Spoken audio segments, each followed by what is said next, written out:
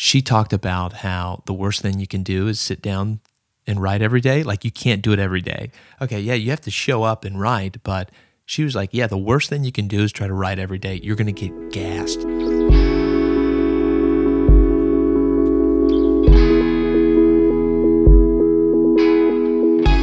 Welcome back to The Craft, where we explore the creative process. I'm Carter, a PhD student in literature at the University of Kentucky and a writer.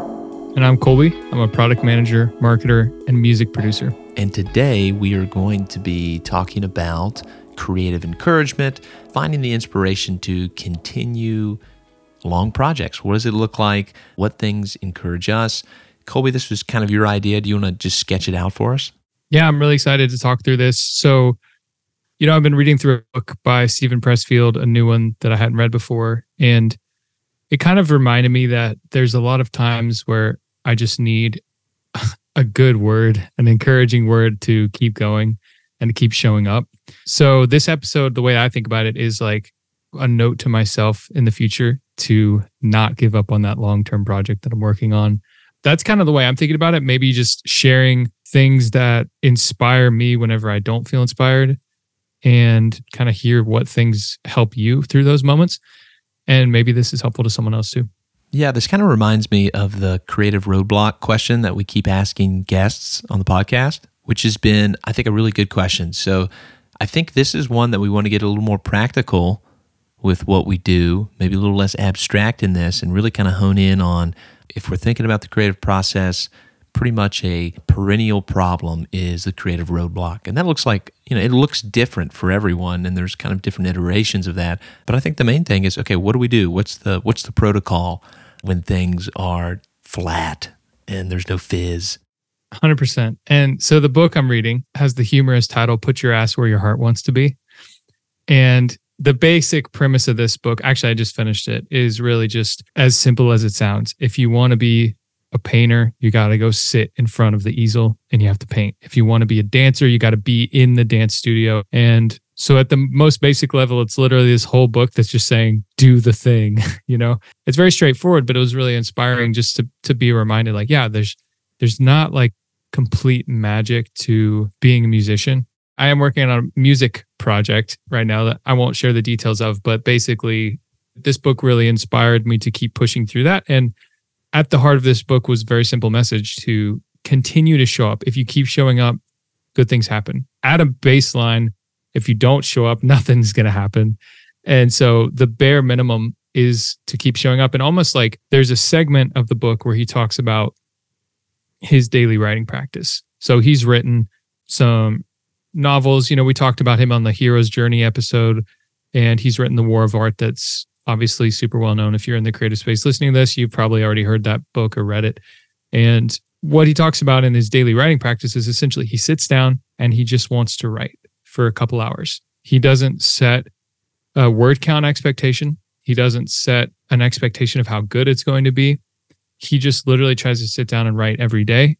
And I think that the power of what he was describing there is like getting out of your own way and turning off the judgmental part of your brain and just saying, it doesn't matter if it's bad. I just did it. Like literally, it's as simple as I can put an X on the calendar, like Jerry Seinfeld, put an X on the calendar that I did the thing today and I can move on. Did it suck? Maybe. But if you do that, then you put yourself in that position for inspiration to strike, that position for good ideas to show up. It's such a basic thing, and we've talked about so many times, but I think it's just worth harping on again. Get out of your own way. Don't judge your work in the moment, but just show up and put in the hours.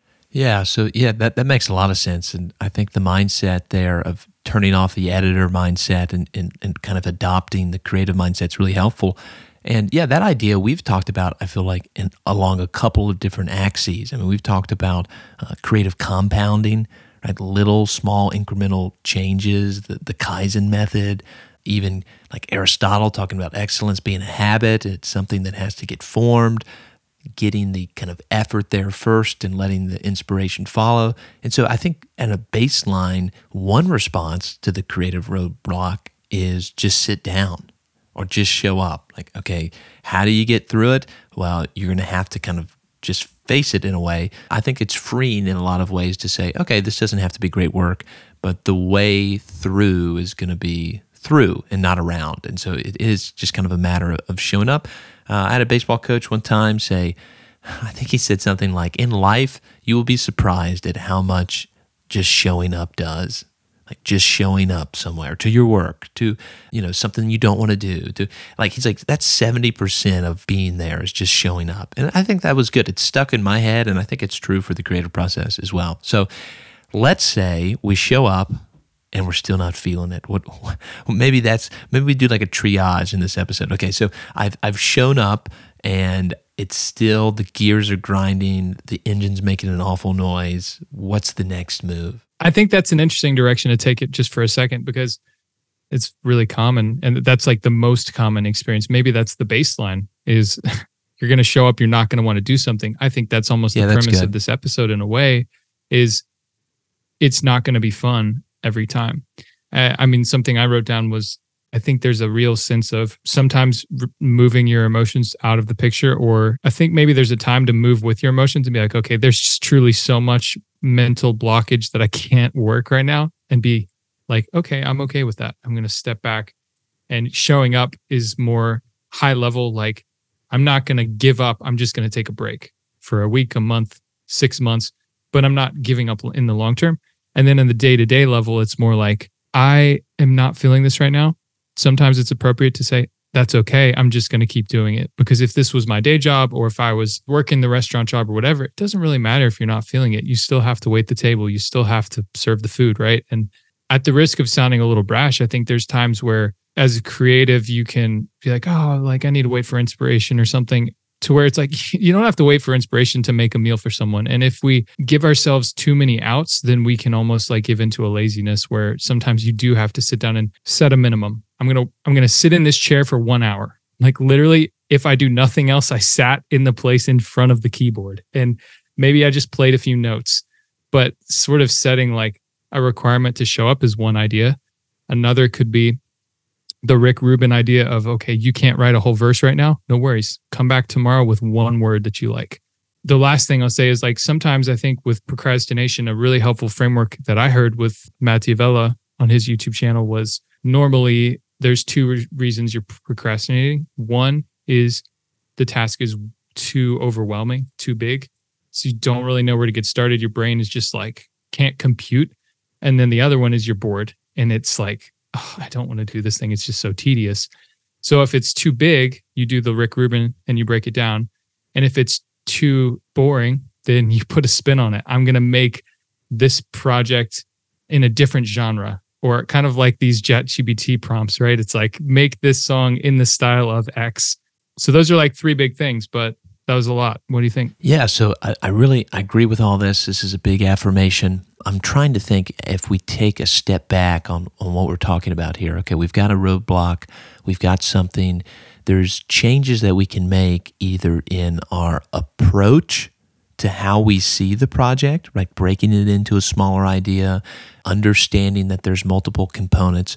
So we can change our approach, or we can kind of change the conditions in which we do the project. Like for me, oftentimes when I'm doing something I don't want, like grading or something, I'll say, okay, after one paper I grade, I'll go refill my coffee. Or after like 2 papers, I'll go check Substack or something briefly, And so it's something that's like, oh, okay, I can kind of do these little things that my mind knows that I'm doing, but it just changes the conditions. Or like if I'm going to do, I don't hate grading as much as it sounds like, but I've just used that as like, that's one that's you kind of have to really push through. Yeah. I'll try to change the conditions. Like I'll try to, have a candle going, or have a glass of wine with me, or do something that's like, oh no, I'm going to make the conditions in which I'm doing something really, really pleasant, and like trick myself into thinking, oh no, this is a pleasant thing to do. This is like me sitting back with a novel I've been wanting to read. This is just a different task in a different condition.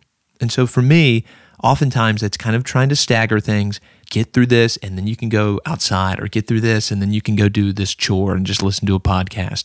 And so that's, to me, I think that's like changing the conditions of it, but also you also have that changing the approach to it. Maybe I'm just not looking at it correctly. And I think that's the big deal, I think, on the ones that aren't boredom. Like the one that's too big to manage, I totally get that. And I think that needs not better conditions, but you actually need to have a different approach to it. That's where I'm kind of gravitating. So there's changing your conditions, changing your approach. I mean, and if we zoom back again, sort of like to the core, it's the first thing in this triage is like, okay, I'm feeling unmotivated or I'm feeling blocked. There's maybe multiple kinds of blockage too, going further back. It's like you can be globally just, I don't know if I'm a musician anymore. It's been a long time since I've made a project. Yeah. I don't have any songs I'm working on. I've felt that a lot before. You could be stuck on a specific project. I don't know how to make this third song out of a 5-song EP work. And then maybe there's like, or I'm stuck in a super specific area of my craft. Like in music, going deeper, I'm not super good at theory and I'm kind of stuck there. And do I want to spend the time investing in getting better at that? Maybe there's even more, but those are like 3 categories I can think of for where the problem could be happening. And then based on what kind of problem it is, it's going to definitely be a different response. Okay, good. This is really helpful. Okay, so let's pick our own adventure here. I think, we've got the idea of creative roadblocks. I was just trying to make a connection, but we're not really talking about that. I think we're talking about are we talking about a specific problem of I'm lacking inspiration, or are we talking about like these different kinds of being blocked? Because we can talk about all of them, or we can hone in on the problem of I lack inspiration, because that's different than how do I do song 3 on the track? What do I need to do to kind of get the wheels turning? This episode originally started in my head as like, I'm stuck on this specific project, help, but I think where it actually should go is let's spend a little bit of time on each of those buckets. Let's spend what helps you whenever you feel like, I don't want to be a writer anymore. I'm not good at this. What helps you on the level of the project, and what helps you on the level of like, I need to get better at sentence structure or something that's really I like specific. Those. So like, those are the kind of 3 buckets. Okay, reiterate those one more time to me. So let's say like, there's like global, like your creative identity almost. Yes. And then you have your project level roadblock. Skill set level your, or something. Skill level. Yeah. Perfect. Identity, project, skill set. There we go. I'm putting that in the description. Let's start on the identity one. What helps you when you're in that place of saying, I don't know if I can do this thing in writing anymore. I'm just going to step back from it for a while. Sometimes that's the right thing to do, but then do you ever get to that place, or do you feel like that bucket is one you don't spend as much time in? That's a good question. I feel like I don't spend as much time wondering whether I'm a writer, whether I need to be a writer, these sort of things. And I think part of that is just I'm constantly, and this is kind of the answer to the question, I'm constantly reading things that inspire me. Like reading is such a huge part of everything that I do.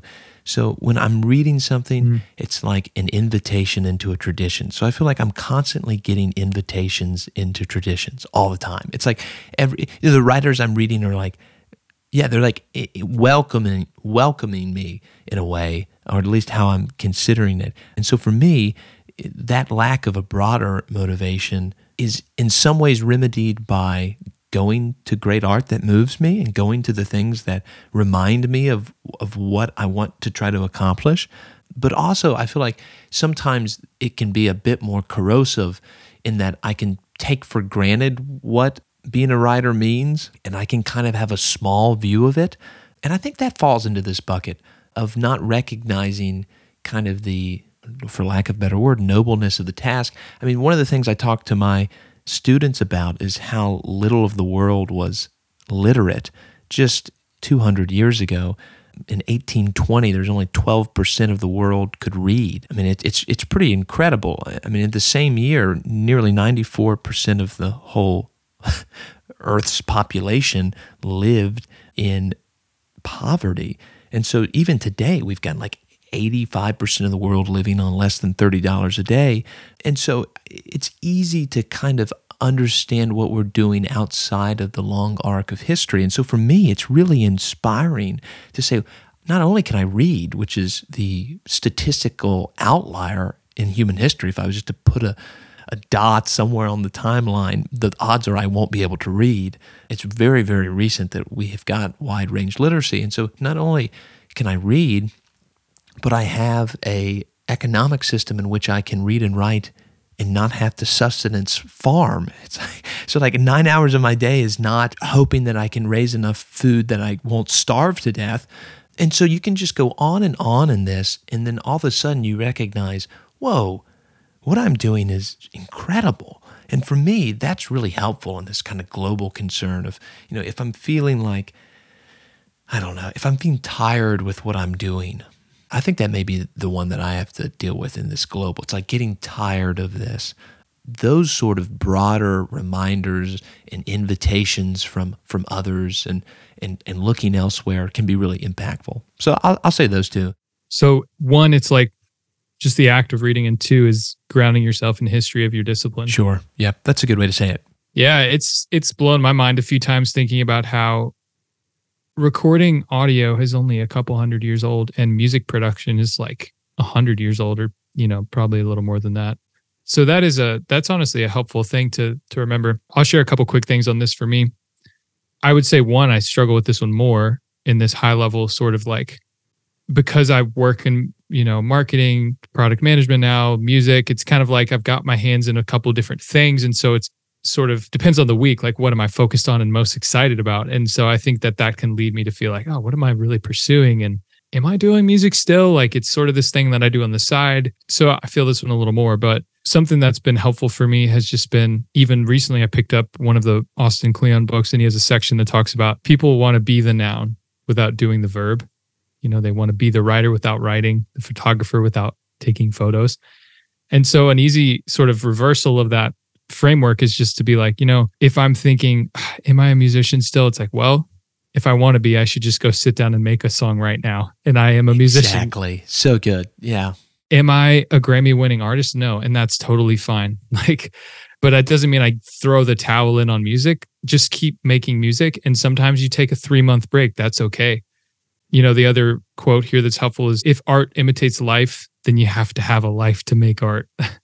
I'm not 100% sure who originally said that. I might have heard it on the Design Matters podcast, but that's a great quote. And you've said something to that effect too, which is just, sometimes you need to live your life. Yeah. So honestly, the phrase keep showing up, I think can apply on the day level, but also on the year to year level. Like, did you pick up the guitar one time this year?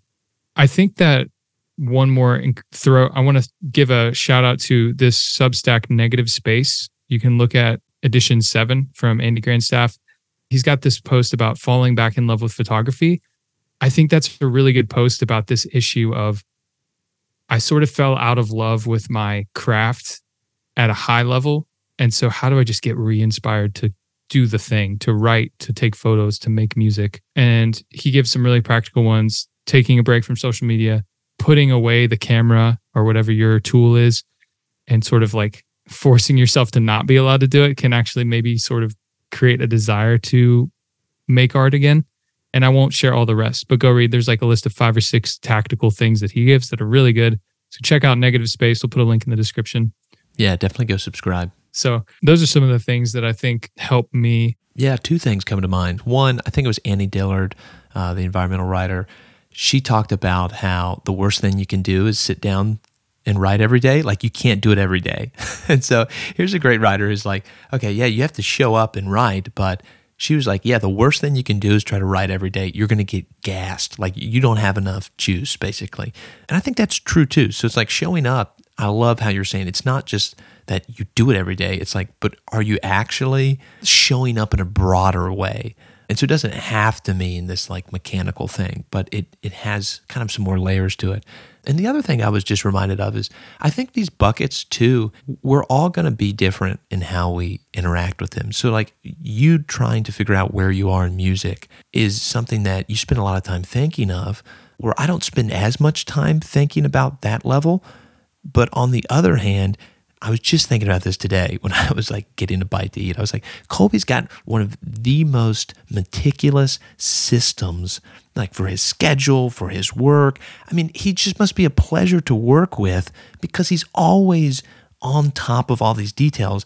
And Cassie will tell you that I am beyond not on top of these details, right? It's like I struggle with, and we're going to get to this bucket in a minute, getting through the practical things that need to get done, having the systems in place to move around things. And so that's that's a bucket that I have issues with. So I think for our listeners, like you may like think about where you are in these buckets. Like what's the one that's kind of difficult? Is it the actually getting through the checklist? Is it knowing why you should bother with the checklist in the first place? Is it advancing? Because I do think like different seasons of life, different personalities, like the buckets will look different. And so I was just going to throw that out there too. That's encouraging to hear. I think that's totally true.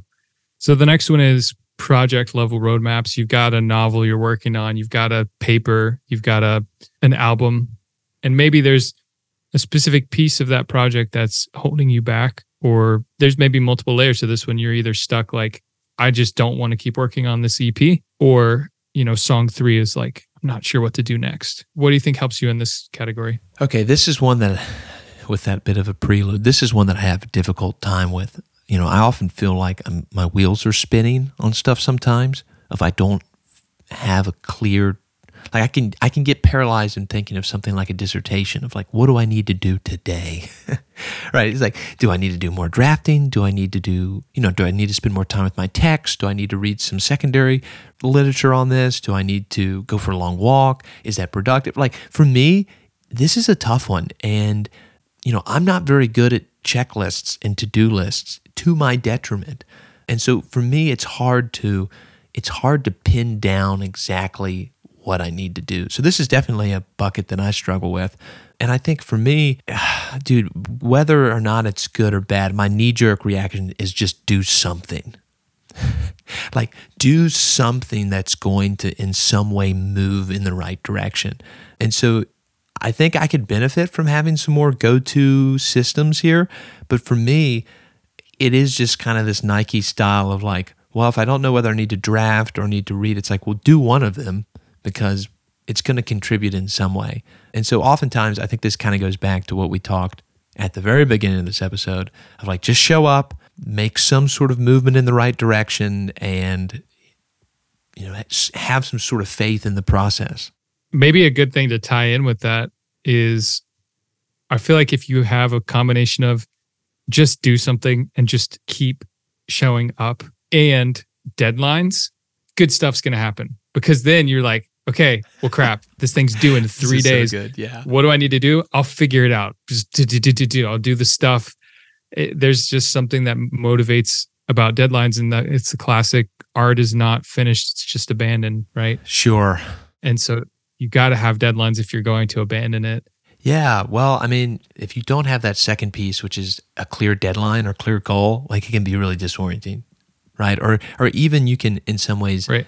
I don't know, there may be ways in which I know what I ought to do, but I don't want to do it, and so I pretend I don't know exactly. Like, it's like I could break down the writing process into steps and follow them, and it's not always a linear thing, and so I'll give myself some slack on that. But yeah, I mean, it's tough to say this is what needs to happen. I mean, that's not always evident. What needs to happen in what order? How do I need to stack those? And I think that layering of deadlines and objectives is really important here. Like, break it down. I mean, back to the Rick Rubin thing, right? Break it down to the one word, break it down to what needs to happen. And because it's got to get more concrete. And I think that's where I struggle, getting down to the concrete of what needs to get done. And if we're just talking about inspiration, like you're not inspired about the project anymore, let's say, so let's switch it up. You're working on a zine and you're feeling that lack of inspiration for it.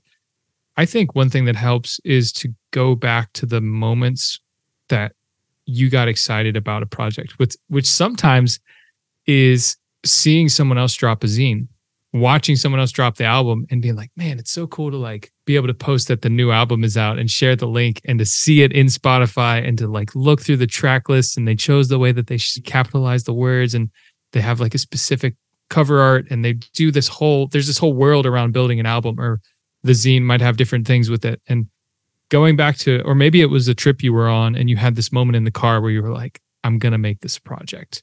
Going back to those Genesis moments and trying to remember why you were excited in the first place, or kickstart why you were excited by looking at what new music is coming out. Like sometimes I just hear a new song and I'm like, man, I want to put music out just because this is such a fun moment of listening to a song and having that first time experience. Because I think the hard part about being an artist or creating anything in life, whether it's a product or a business or anything, is another Matt D'Avella quote that I like. He's like, making YouTube videos is not the same feeling as watching YouTube videos. Like, it's fun to watch YouTube videos. It's not as fun to make them. And so you have to sort of go back to like the watching and the receiving part to be like, oh man, I want someone else to feel like this when they hear my album. So that's on the inspiration thing, biggest thing for me in the projects. Just remember why you started it. Go back and look at inspiration from other things that you like in that same genre. And then one more thing I'll share is from the Stephen Pressfield book, The Office is Closed. This has been really helping me recently.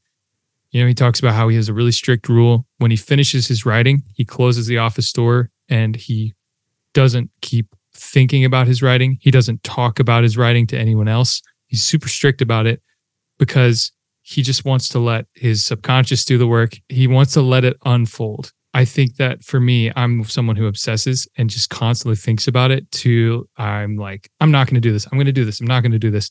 That kind of stuff is super easy to do with a project. And so just choosing to like have this combination of I'm going to sit down, I'm going to do stuff, I'm going to set a deadline, and then I'm going to just stop thinking about it. Like I'm just literally going to cut myself off. I'm not allowed to talk about the project right now. I think that could be a good recipe for cutting out all the sort of self-sabotage and sort of like emotional pieces of it a little bit. Not making this a cold exercise, but making it something where you sort of protect against your worst attributes of just like giving up on something or getting in your own way. Yeah, I mean, this reminds me of like Cormac McCarthy talking about how the unconscious works. And whether or not you think that the unconscious functions in this way, there's this long, rich tradition of inspiration, the muse, something happening that's not you fixating on a detail. Even like Sabbath rest. Yeah, like a place to breathe. Like this is just, I think, really helpful because while you're fixating on it consciously, you're not kind of mulling over it, digesting it. I mean, there's a million metaphors we use for this, but there's something that happens when something lies dormant for a little while that's important. And so I think this is so good, not only just for mental health, but also for, letting the thing happen, which is the thing that's unspeakable, whatever that is. Yes, 100%. I've honestly only been trying this more strictly for like a week, but I really like it. It's honestly something I've done for a long time at my main day job, where I'm just like, I'm paid to think about this during the day, so I'm not going to think about it at night. But because I'm obsessed about my personal project, I think about it always. And having that same self-control, treating it more like a professional job, it's like, I shouldn't think about this right now because it's done. The work is over. Let's move on. So now we're at the skill set level. Roadblocks could be a lack of inspiration, or it could be a super practical thing that's blocking you. But how do you think about this one? Two things come to mind. One, in regards to skill, let's just say many of the things that allow you to do the thing that you love are not fun to practice. And this is the practicing the scales on guitar, right? Practicing arpeggios. Not fun in themselves, but they're that which allows you to do what you want to do in the first place. So I think connecting the individual mundane practices to something where you can recognize, oh, this is in order that I can do this, and making that connection really clear that there's a purpose for this specific skill set is really helpful for me, right? Always trying to have the end goal in mind while working on something that's, let's say it's just memorization. Recently, I've been memorizing all these different rhetorical forms from epizeuxis and hyperbaton and prolepsis and epistrophe and anaphora and symplos and like on and on and on. Some really fun sounding ones like prosopopoia and homeotelutin. But these are just rote memorization, but they're part of what I think being a English professor is.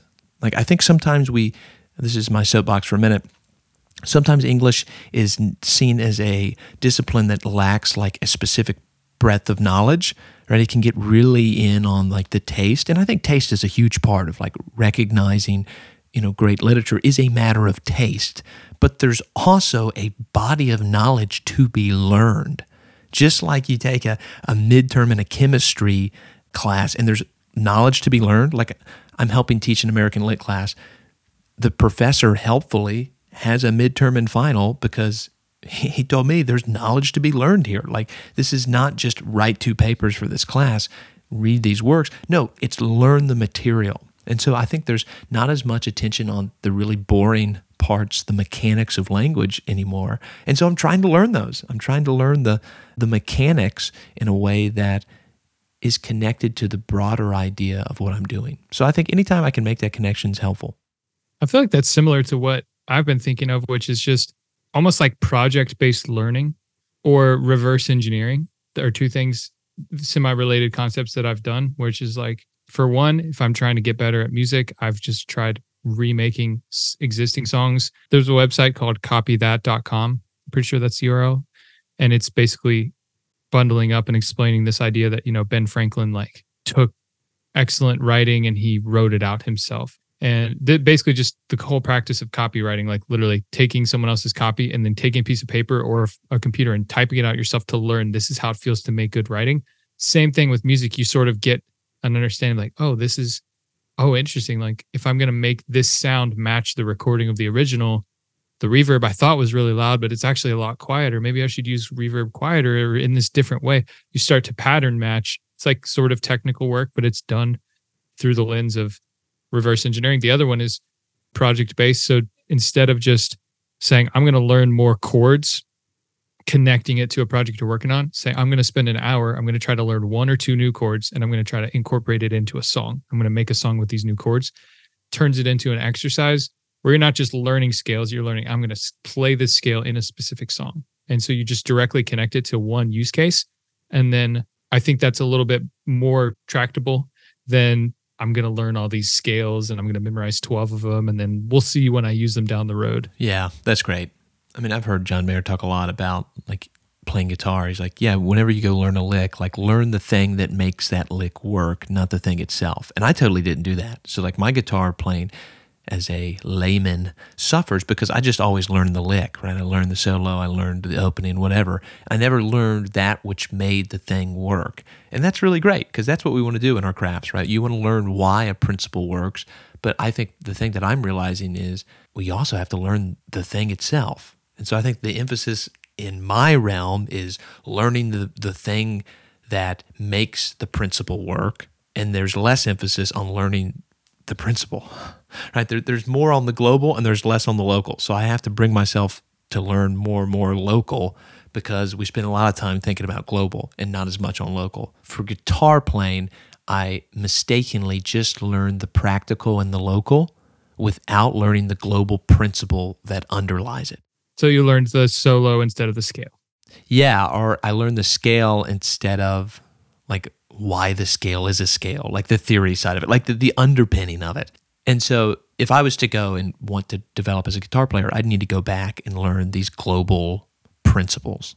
In my realm of writing, there's a lot of time spent talking about global principles. So arrangement, style, evidence, structure, these sort of things. But there's not as much emphasis talking about something like, let's say, chiasmus, which is really tactical, where you've got, the famous John F. Kennedy, ask not what your country can do for you, but what you can do for your country. So it's an A, B, B, A structure. It's like, that's really practical. And there's not as much attention on that. That would be like learning the guitar lick without knowing, okay, well, what is he doing? Well, he's trying to make something memorable and he's trying to make something stick in the audience's mind. And he's inverting this and he's using the interesting form to help emphasize a point. Like those are the global things he's doing, but we don't know it's called chiasmus anymore, but we need to know that. And so it's kind of, for me, they're inverse areas that need attention. That clarifies it for sure. I don't know that I have anything else to add on that. I think there's definitely, skill set is the least sexy of these. It's like the one that's like, you just got to put in more work on the fundamentals. It's kind of that basic idea of like, you always go back to the fundamentals, whether it's yoga or music or anything. You can't move too far beyond them because they impact everything else.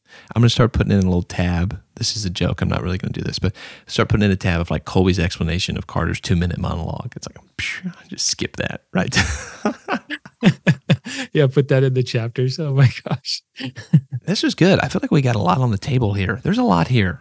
I think this was helpful just to organize our thoughts around this topic. And I think we could do a part 2 someday to even clean it up again, because there's probably angles or things we missed. I'd love to hear feedback from others on this. But I look forward to, when I'm not inspired, going back and listening to this episode and pulling out just one idea, Yeah, kind of that's so picking it off good. the shelf and then applying it.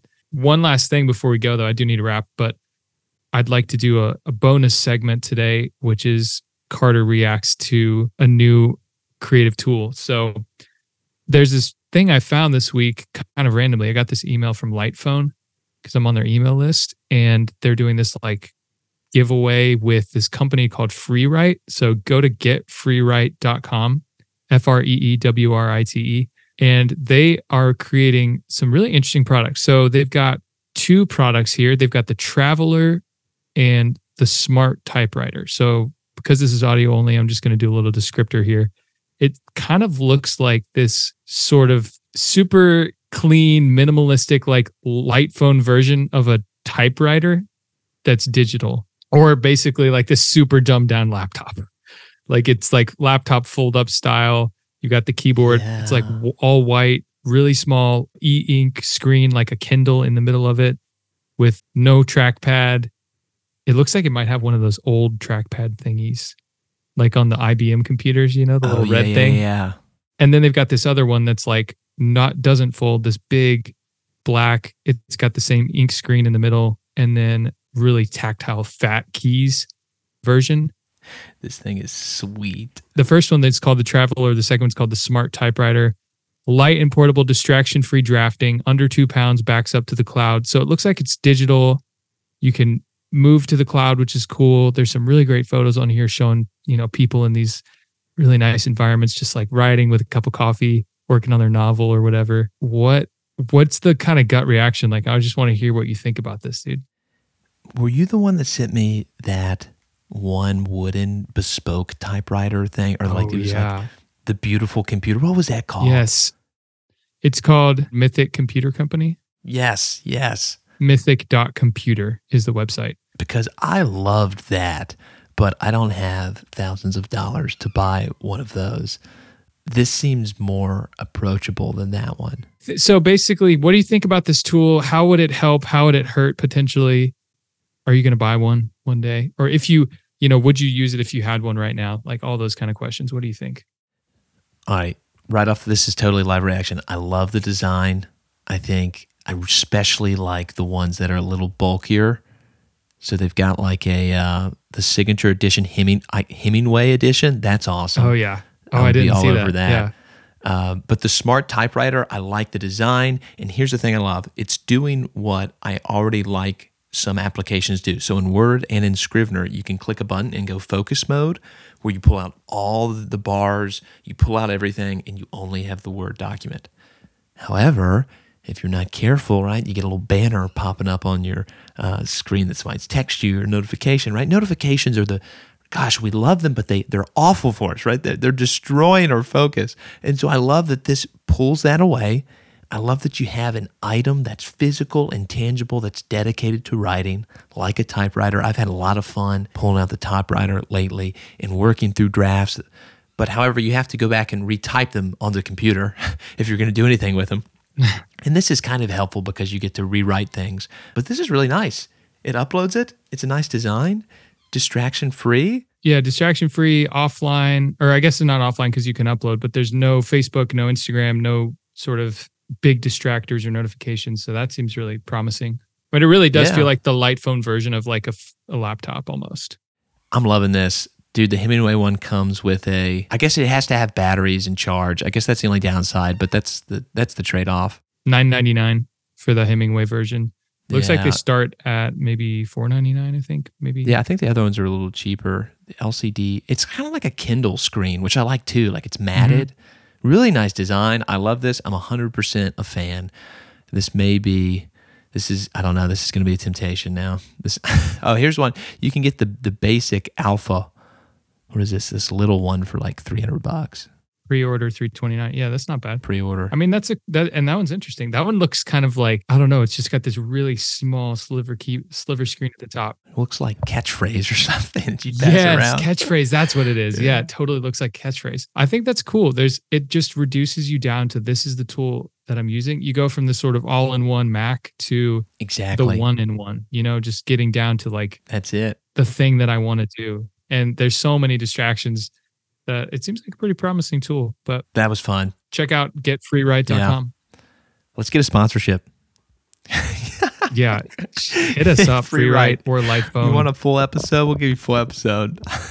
That's right. We will. Awesome. Dude, this was great. That's the pod. Excellent.